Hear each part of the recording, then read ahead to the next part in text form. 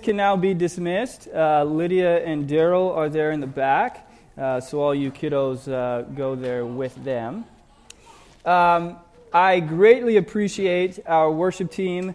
I do have to admit, however, that at times your pastor is really not that mature of a person, because when we were singing The Rock Won't Move, I could not stop thinking about Dwayne "The Rock" Johnson.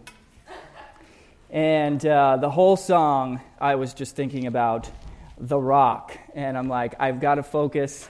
This song is about Jesus. It's not about Dwayne Johnson. So, if you have ever been there, then thank you for being immature with me. Anyway, so we... my wife is embarrassed. I'm sorry. So today we finish the book of James. We have been going through this series on the book of James for a couple of months now. And throughout this series, we have covered a great many important topics. And I think you would agree that in this series, the overarching theme in the book of James has been that our faith must be active. Or to put it in James' exact words, do not merely listen to the word, do what it says. Or elsewhere he says, faith without works is dead. Throughout the letter, James has consistently hammered home the point that our faith does not allow us to passively sit in a seat, taking in the blessings of God and the experience of the church and the information that we learn. If our faith is genuine, it requires something of us. And that very thought makes sense considering how we got this faith to begin with, that it cost Christ his life. Therefore, Hebrews says, we do not have a great high priest who is unable to identify with our sufferings. He has suffered in every way, has been tempted in every way that we have, and yet remained without sin. Thus, God is not asking anything from us that he has not first given himself. And so in the book, James has talked a lot about suffering. And hopefully that's been helpful to you, since every one of us suffers in various ways. James has been consistently reminding us to set our anchor in joy.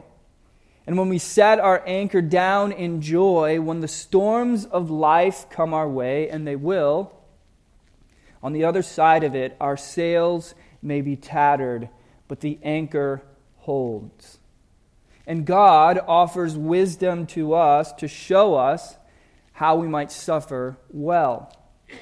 James has also talked a lot about what our relationships should look like in the church. How every single one of us equally bears the image of God, regardless of our background, our socioeconomic status, or any other superlative we carry into the room. That each and every one of us bears a responsibility to one another, to serve one another, to love one another, to walk alongside one another throughout life. He reminded us that we have to have control over our tongues, because our words reveal what is really inside of our hearts. He said that the way that we speak about other people will reveal if we truly love one another.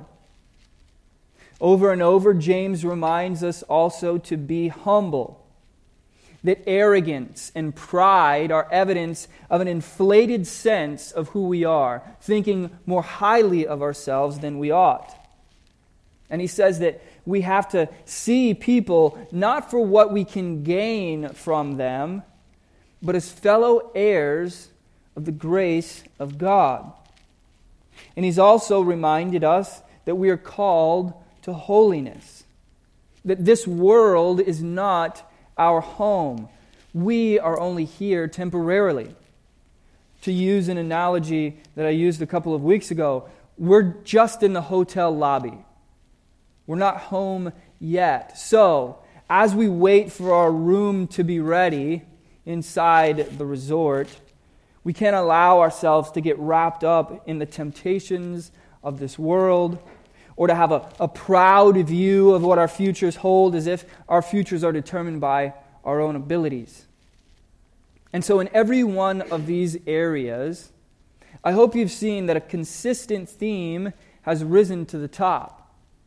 And that is that our faith is a deeply corporate experience. Certainly, there is something to be said about our personal faith. But we're not called to be saved as standalone individuals. We are saved and called to be a part of the body of Christ. And every single one of us has a part to play in the body. We are each gifted uniquely, and the body needs every single one of those parts.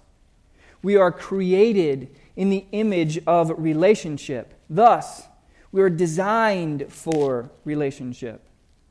And so James has reminded us over and over that we have a responsibility to one another, to glorify God in the way that we pursue holiness together.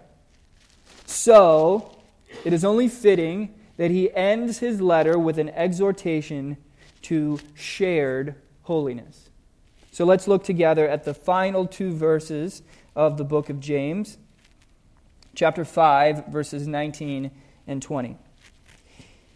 My brothers, if anyone among you wanders from the truth, and someone brings him back, let him know that whoever brings back a sinner from his wandering will save his soul from death and will cover a multitude of sins. In the summer of 2017, the Ursary family was vacationing in Panama City Beach, Florida. The family of 9 that went on vacation to the beach that day included 34-year-old Roberta Ursary, her husband, and 11 and 8-year-old brothers Noah and Stephen, their 67-year-old grandmother, and a few nephews as well. Their beach day began that day, as I'm sure most beach days begin, playing in the sand, laying out and getting a tan, jumping through the waves, getting very, very sunburned and dehydrated. But then, their normal beach day turned into a parent's worst nightmare. Noah and Stephen, the 11 and 8-year-old brothers, decided to take their boogie boards out into the water and ride some of the surf while the rest of the family stayed on the beach. And eventually, Roberta, their mother, realized that she looked out and she could no longer see her 2 sons. She yelled their names, she frantically searched, and finally, she spotted the 2 boys about 100 yards away from the shore, screaming and crying, unable to swim back. And the reason is because the boys were trapped in a rip current.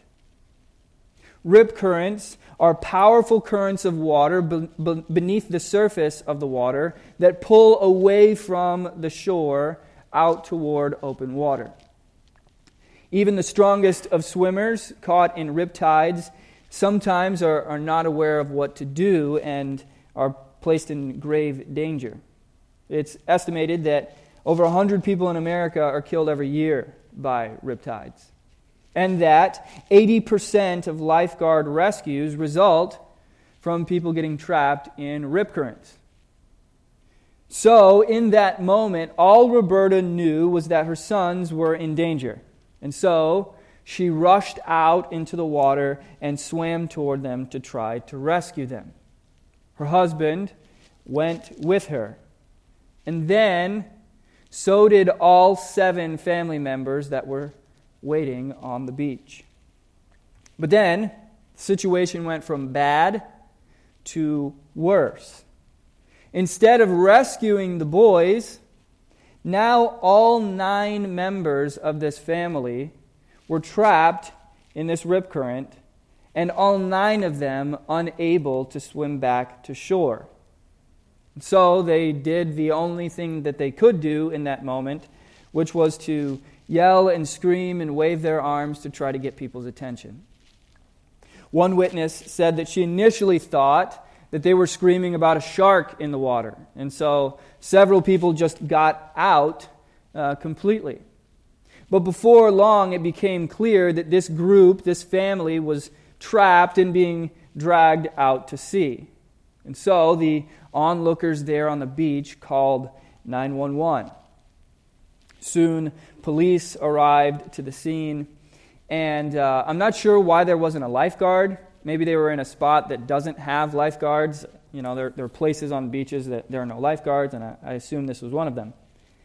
So the police show up, and one of the officers ran out into the water to try to swim towards the family. But even he himself found the current too strong and realized that if he continued, he would get stuck himself. And so he had to swim back empty-handed. The authorities there convened and came up with a strategy and announced that they would have to call for a rescue boat. The bad news was there was no telling how long it would take for a rescue boat to actually show up. By the time a rescue boat arrived, it could be too late. So, the onlookers on the beach decided that they would literally take matters into their own hands. Led by a woman named Jessica Simmons and her husband, they began to yell, "Form a human chain. Form a human chain." And so, one by one, the crowd began to form a human chain going out into the water. It started with 5 people, then another 10, then more and more added. Before long, this chain of people linked arm in arm and hand in hand was totaling more than 80 people. As people were on the beach looking on, seeing that the chain needed to be longer, they would swim down the chain and link up there at the end. Jessica Simmons waited until the chain was long enough, and then she swam down the length of the chain, which had grown just long enough to reach this family 100 yards out from the shore. At this point, the family had been stranded out there for over an hour. Every single one of them was on the verge of drowning. First, Jessica reached the mother, Roberta, the mother of the 2 sons.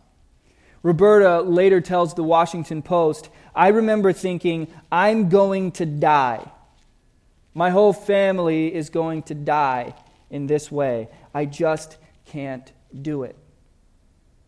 And there in the water, she blacked out. But just as she blacked out, Jessica reached her and started to pass her down the chain back to the beach.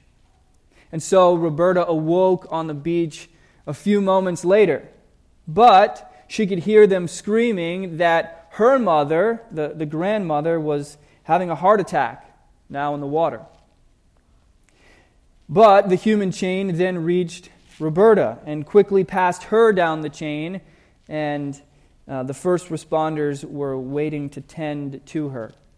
One by one, each of these 9 family members were plucked out of the water by 80 strangers, joined hand in hand to form this chain. And as you can see, this is a picture of the chain forming. After rescuing each of these 9 family members, one by one, each of the members of the chain then passed themselves back along the chain, back to the beach, where every single person was out of the water, safe, just as the sun was beginning to set. The crowd all began cheering and clapping, celebrating this incredible moment. Later on in a Facebook post, Jessica Simmons said, "To see people from different races and genders and backgrounds coming into action to help total strangers is absolutely amazing to see. People who didn't even know each other went hand in hand in a line into the water to try to reach them. Pause and just imagine that. Imagine that indeed. The power and beauty of total strangers forming a link to save other strangers from certain death. Now, with that in mind, I want you to imagine something similar, but even more powerful. And that is members of the body of Christ who know and love one another, linked together, hand in hand, to rescue others who have slid toward spiritual death. And that, ladies and gentlemen, is what we have been called to. The church, you see, is not a place that you go on Sundays. The church is not a service that you attend. The church is not a physical building or any type of physical location that is visited and then left behind. The church was designed to be a human chain, linked together by a shared unity in Christ and a passion for His mission, joined together to reach those who are stranded in the riptides of sin and faithlessness, passing them back to shore. The truth is, we need each other.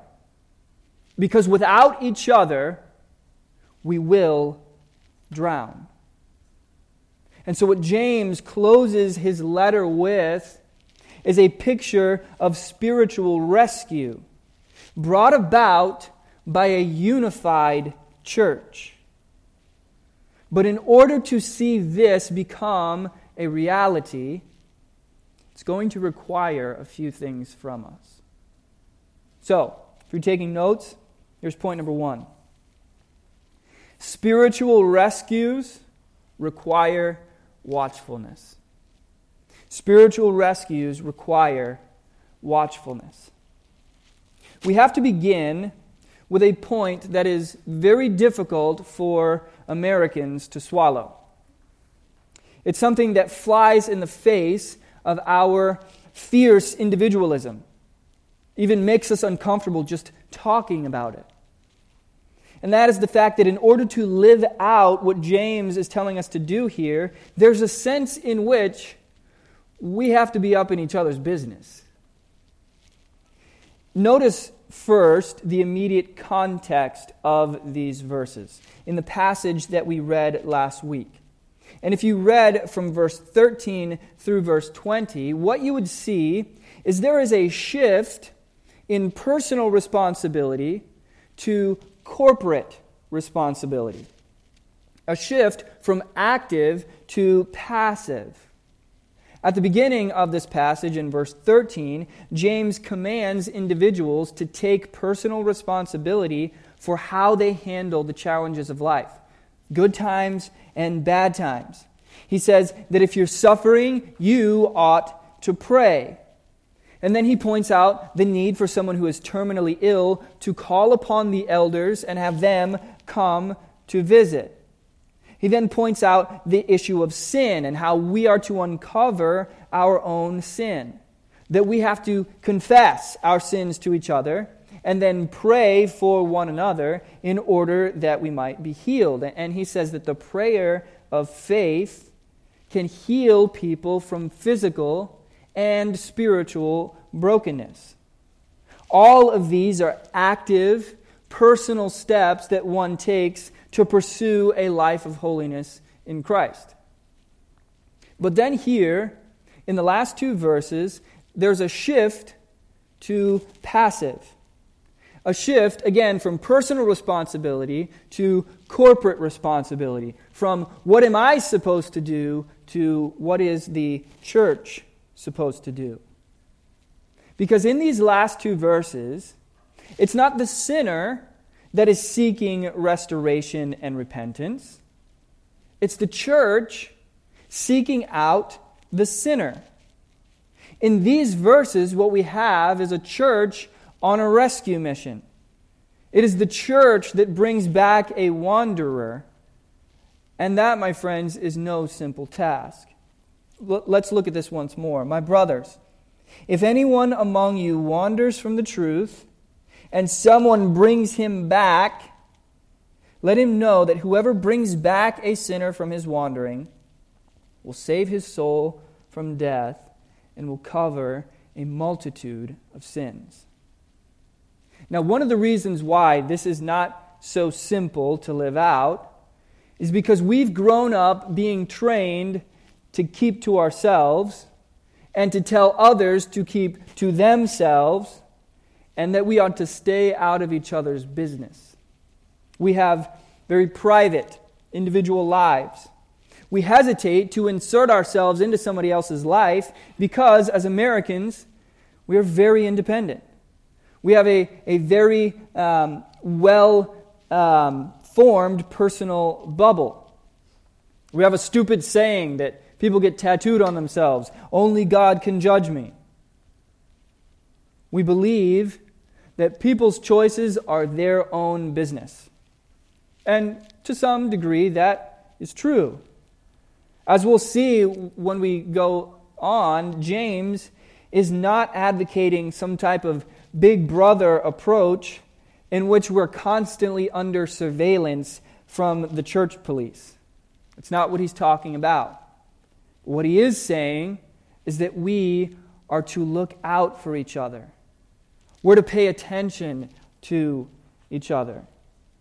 As it relates to spiritual matters in the church, we look out for each other.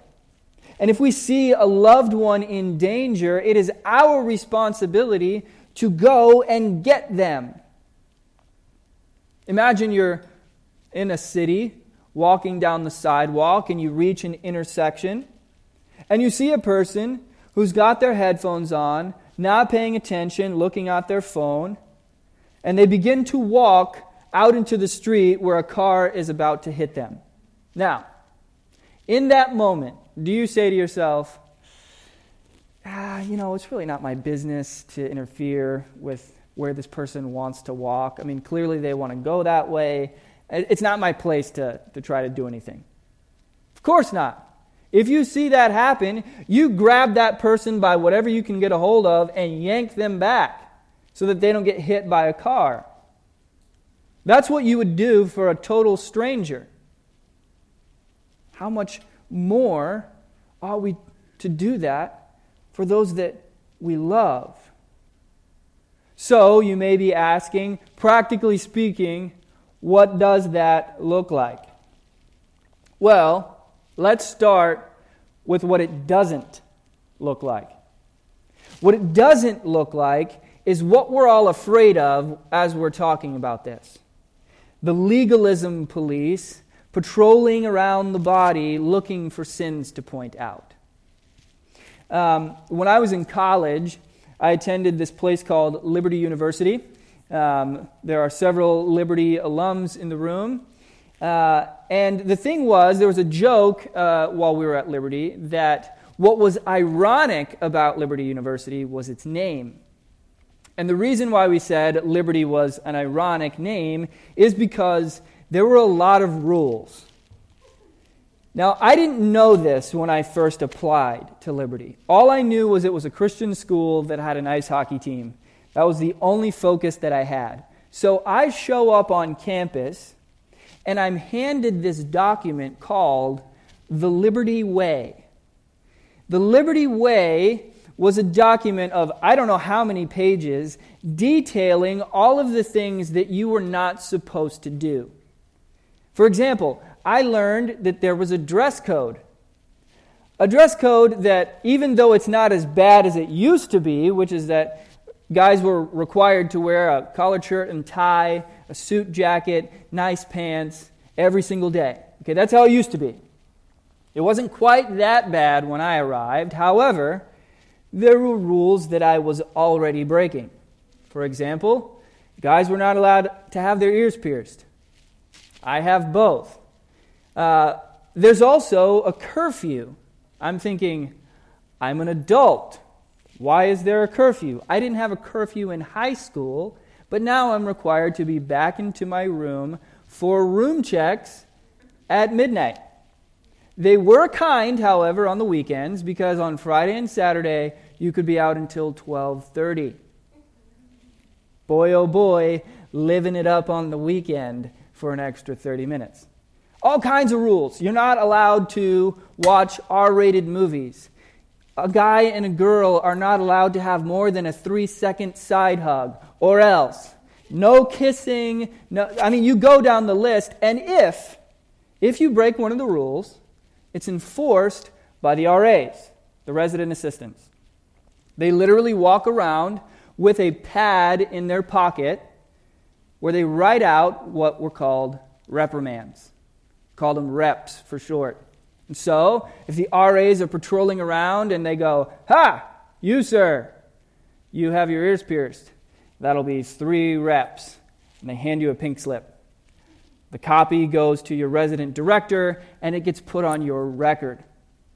The more reps you get, well, then you start getting fined. After the fines, there's suspensions, there's probation, all kinds of things. And so you have to make sure that you're following the rules or you get written up. My family, being the supportive bunch that they are, had a bet going when I was dropped off at college to see how long it would take for me to get written up. My gracious mother gave me 1 day. As it turned out, I lasted 13 days before getting written up, and it was for being out of dress code because I didn't take my earrings out. Surprise, surprise. Ever the rebel. At that time, there's about 8,000 students on campus. So roughly the same size of a student body as Notre Dame. And this RA saw me coming out of the dining hall, and he issued me a warning. He said, "Hey, man, you're not supposed to have earrings." And I'm like, "Oh, yeah, sorry." I took them out.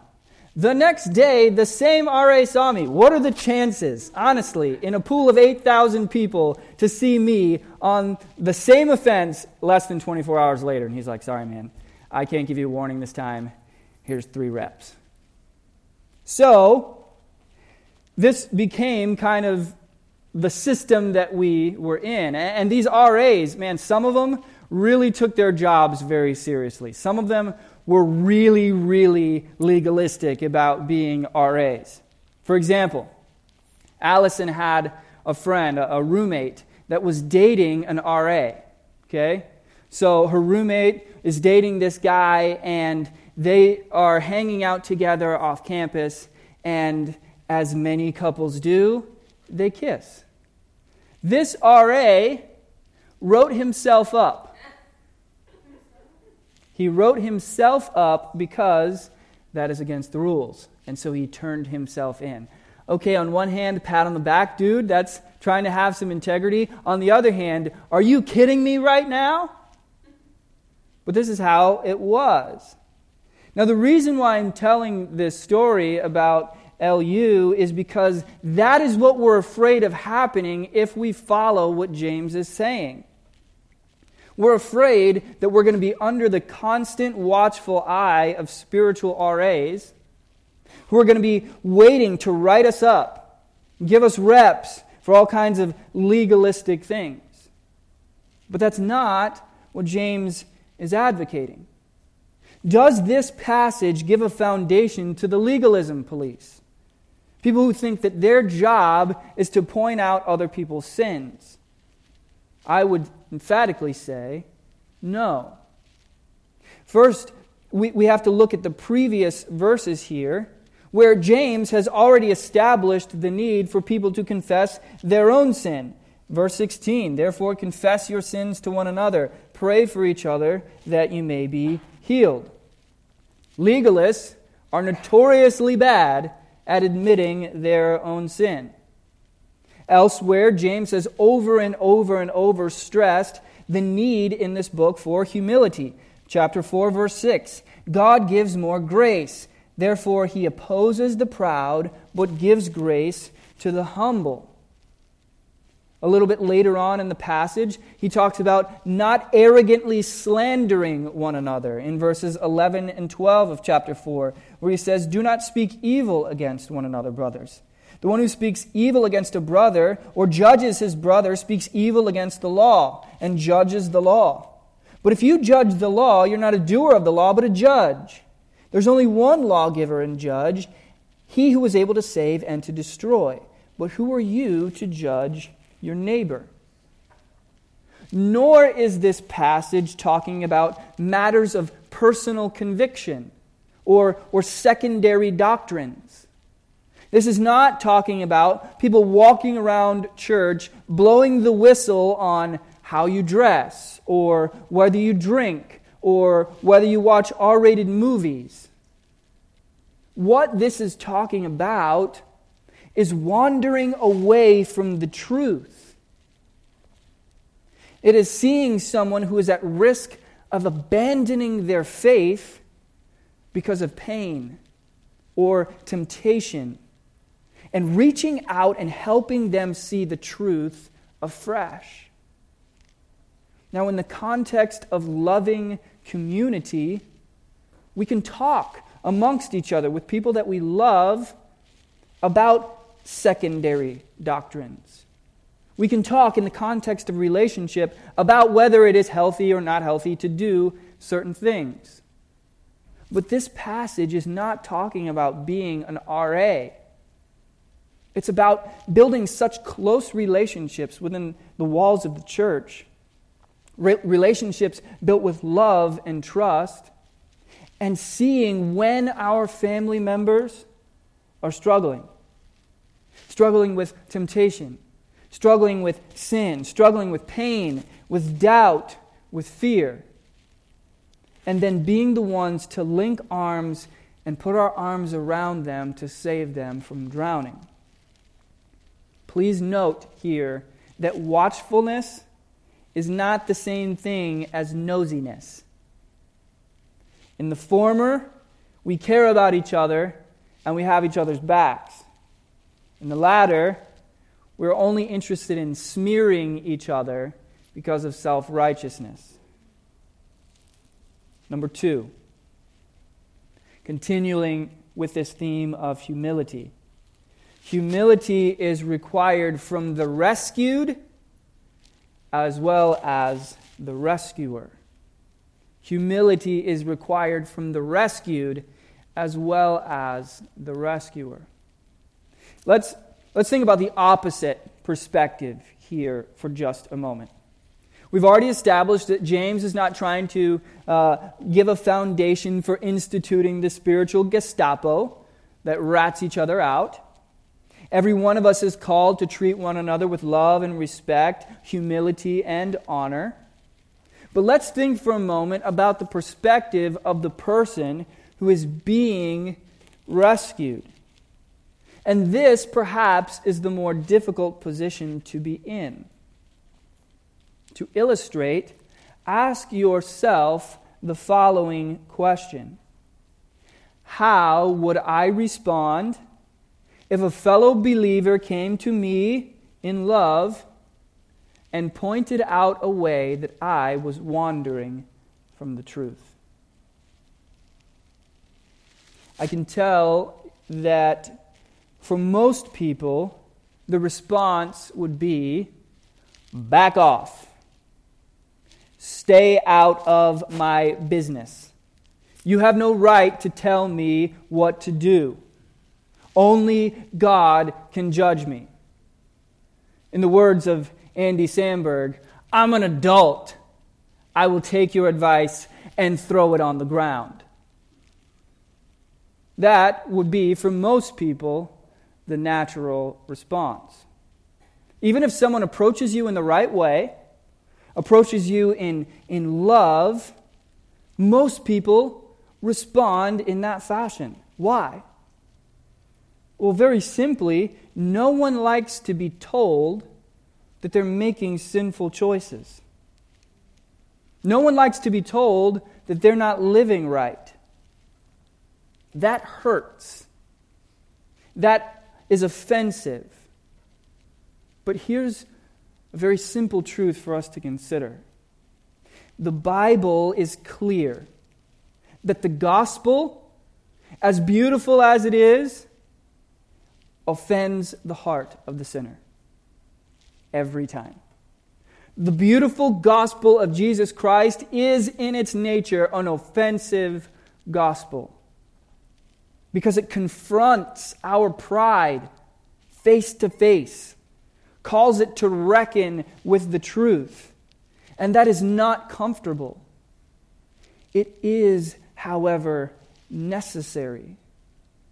And we are called to be the bearers of that gospel and also the acceptors of that gospel. Consider the words of Proverbs 27:6. Faithful are the wounds of a friend, but an enemy multiplies kisses. Faithful are the wounds of a friend, but an enemy multiplies kisses. You'll see there very clearly that a true friend at times will wound you. The wounds of a friend are faithful. What that means is that when somebody tells you the truth, it's going to hurt. It will sting. It will be humbling.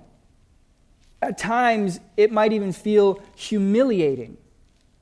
But in the end, it will save you. And then Solomon follows that by pointing out that it's actually your enemies who are telling you exactly what you want to hear. It's the people that don't really care about you. It's the people that don't know any better that will tell you, live out your truth. Follow your heart. Don't let anyone tell you how to live your life. Don't let anyone tell you what you can or can't do. You're an adult. You're in charge. Hey, keep your faith to yourself. It's fine to believe whatever you want to believe as long as it stays in private. These destructive pieces of advice will do nothing but enable you to continue pursuing sin. And as a result, you will get dragged into the riptide. Again, I am not, and far more importantly, James is not, advocating a system in which people are running around the church just pointing fingers at each other. Ha! Look at what you're doing. Ha! Look at what you're doing. James is not advocating legalism. What he is saying is that there are ways in which the world and the brokenness that we experience in the world through temptation, through doubt, through fear, through pain, those things get us caught in a rip current that drags us away from steady shore of truth. And we are called to rescue one another. And so when someone comes to you and says, "Take my hand, let's swim back to shore," you need to be humble. It's at that point that you need to obey James' command in verse 16. Therefore, confess your sins to one another. Pray for one another that you may be healed. If you respond in that way, you will be so glad that you did. Point number 3. Spiritual rescues are performed by a body, not an individual. Spiritual rescues are performed by a body, not an individual. Notice again the wording of our passage and who it is directed to. My brothers, if anyone wanders and someone brings him back. These words are directed to every person in the body. Commentator Stephen Cole points out that this passage makes it clear that this calling is not reserved for pastors. It is to the entire church. Again, this is something that James has addressed a number of times throughout this book. So it is fitting that he ends by saying the very same thing. Our faith is corporate. but so too is our ministry. Ministry is not reserved for pastors, elders, super Christians, people with a title. Ministry is for all of us. In the past, we've spent a lot of time talking about this idea of oikos.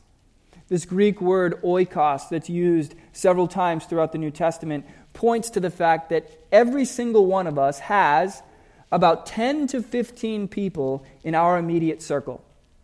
Whether that be family members, friends, a coworker that you share a cubicle with, whatever. There's about 10 to 15 people that you have some sort of voice into their life on a consistent basis. And when we've talked about that idea, we've tried to establish that every single one of us has been called by God to be the gospel light to your oikos. Because here's the thing about your oikos. It's yours. It's not mine. You have relationships with people that no one else in this room does. You have influence in certain people's lives that no one else, including your pastor, has. You have a closeness of a relationship. You have a voice. You have spent time building a bridge of connection to that group of people. You have earned trust. You have earned the right to speak truth into their lives. That means that your influence on them is a whole lot more powerful than that of a stranger that they just met. Now, certainly, the church is important. Certainly, we want you to invite your loved ones to come to church, to hear the truth of the gospel, to experience the shared community of worship. That is absolutely something that we want, that I encourage, that I advocate. Bring your friends, bring your loved ones. But the truth is, it will do a whole lot more for them if you, someone they know and love, if you are the one who's at the end of that human chain. And you're the one with your hand reaching out to them saying, trust me, let's get back to shore. Every one of us is called to share in that mission.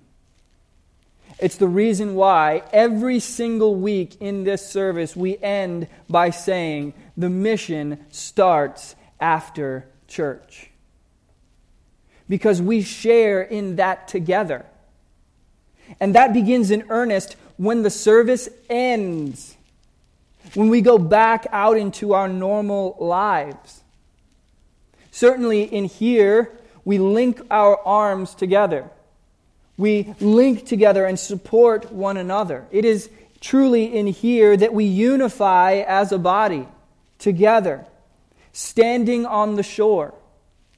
And it's from there that we look out and we see the ones who are being swept away. And together in prayer, in fellowship, we begin to link.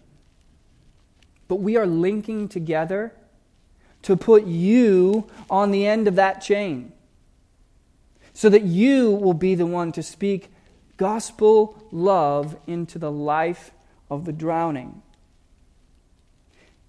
You cannot get past the command of James.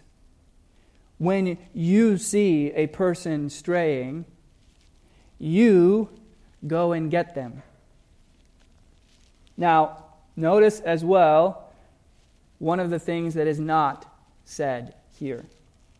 There is a difference between a human chain and a gossip chain. A very important difference between a human chain and a gossip chain. You don't start a gossip chain to rescue someone. You start a human chain of love and shared desire for salvation. Those are very different things. And so when we're looking out for each other and we see that person straying, the first move isn't to call up everyone and go, hey, did you notice that so-and-so is doing such and such? We ought to pray for them, shouldn't we? Guys, I have a prayer request. It's for our friend. I won't mention any names, but this is exactly what they look like. I'll let you fill in the blank. Listen, I've been noticing as I've kind of been watching out for them as a brother or sister should, that they're doing X, Y, and Z. And man, we ought to pray. Shouldn't we? Let's talk about this. That's not what James is talking about at all. All that will do is destroy trust. All it will do is destroy relationship. All it will do is erode the foundation that we're trying to build. James says, if anyone wanders and someone brings him back, that is what we are called to do. Finally, point number 4. Every rescue is an act of God. Every rescue is an act of God. Last week, in the passage that we studied, we saw that we cannot walk away with an inflated sense of self. We cannot walk away from this passage thinking that we are the ones with the saving power.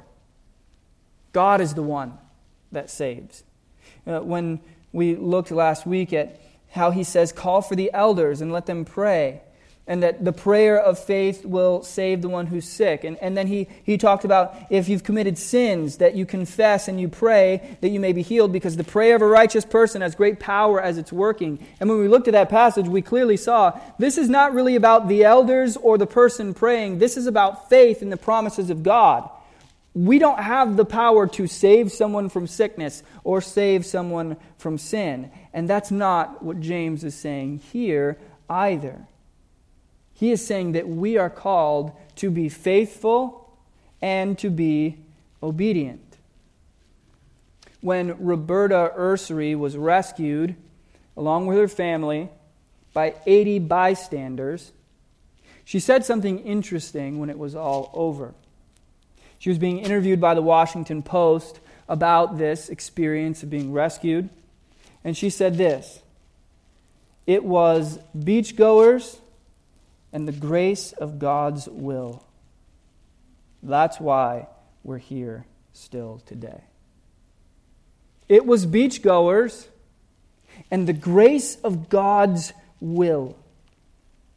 She recognized rightly that ultimately her rescue was not just from the hands of 80 people. It was the hand of God himself who reached down into that water to save her and her children and her husband and her mother and her nephews.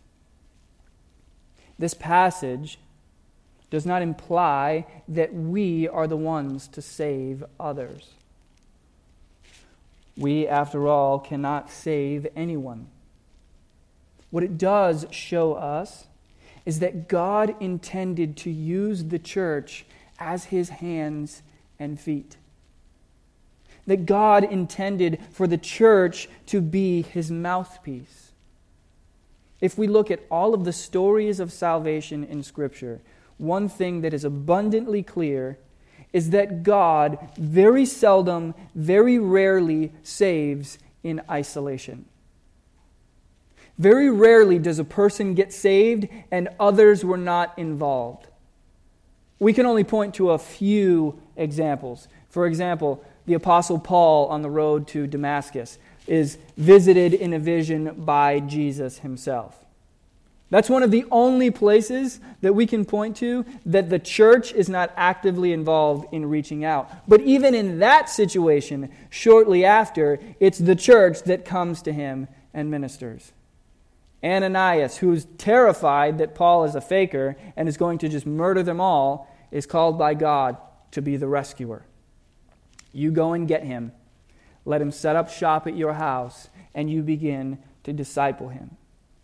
God does not save in isolation, typically. So this woman who's rescued recognizes that it's the hands of 80 people, it's also the hand of God. The church is God's vehicle of salvation to reach people. That means that we get to play a vital role of obedience in His plan for redemption. So you must ask yourselves, are you ready for that kind of commitment? What, after all, is your view of what the church is supposed to be? Truly, what are we doing here? Why do we gather every single week? Is it to simply gather corporately to worship and to learn? Or are we chained together in a joined mission to see the gospel take over the world? Are we joined together in a passion for one another and for our community to see God glorified in this city? My hope is that. My hope is that we aren't here just to play church. That we aren't here just to talk about the things of God, but never actually do the things of God. My hope is that we're gathered here in oneness, in openness, in vulnerability, and shared passion for the gospel. Because if that is not why you are here, I don't know what to tell you. That's why I'm here. I didn't move my family here from another state just to gather together and talk about the Bible. My hope is that each one of us shares this passion. My other hope is that your view of the church, if you are the one who is struggling, if you are the one who is caught in the riptide, my hope is that you will find here a safe place to confess openly, a safe place to seek rescue. My hope is that what you'll find here is a body who will love one another, who will link arms together, who will be unified in God's mission to save the world from drowning. So, as a symbol of that very thing, I invite you to now stand and let us form a human chain. Wherever you're sitting, stand and join hands all across this room, linked together, because we're going to go to the Lord in prayer together. Now, I know that this might seem cheesy, but I'm the pastor and you have to do what I tell you. So, with hands and hearts joined, let us close in prayer. Heavenly Father, I thank you for the hands and the hearts that you have joined in this room today. I thank you for the church that you are building. I thank you that we have here in this room people from various backgrounds, people with various gifts and talents, people with various passions, various interests and things they're good at, people who each have their own corner of the world. And Lord, I pray that here you will begin to send us to those corners of the world. Corners of the world that only we as individuals can reach. That you have called every single one of us to go and reach. God, I pray that throughout every single week, that this gathering together on Sunday will cause us to be linked together, hand in hand, heart in heart, soul in soul, so that when we leave here, we don't leave alone. We leave with each other. God, I pray that if there are any here or listening online that need to be rescued, People who are being dragged away by a riptide of fear, doubt, temptation, pain. That you would show us, Lord, how to link together and reach those souls in danger. And that you would bring them back. Not just back to a building, but back to restoration with you. I pray that every single one of us, Lord, will play our part. God, as in the next few moments our worship team comes back to close us in worship, Lord, I pray that as we sing these songs to you, it would not just be individuals singing this song, that it wouldn't just be one person at a time separately singing this song. I pray that as a unified body together, we might sing our worship back to the Savior who gave his all for us. Thank you for your grace. Thank you for not only saving us, but sending us. For not only giving us salvation, but also a part to play in your story of redemption. You are good, and we thank you. In Jesus' name, amen. You can return to your normal place, but I invite you to continue to stand as our worship team comes back to close us.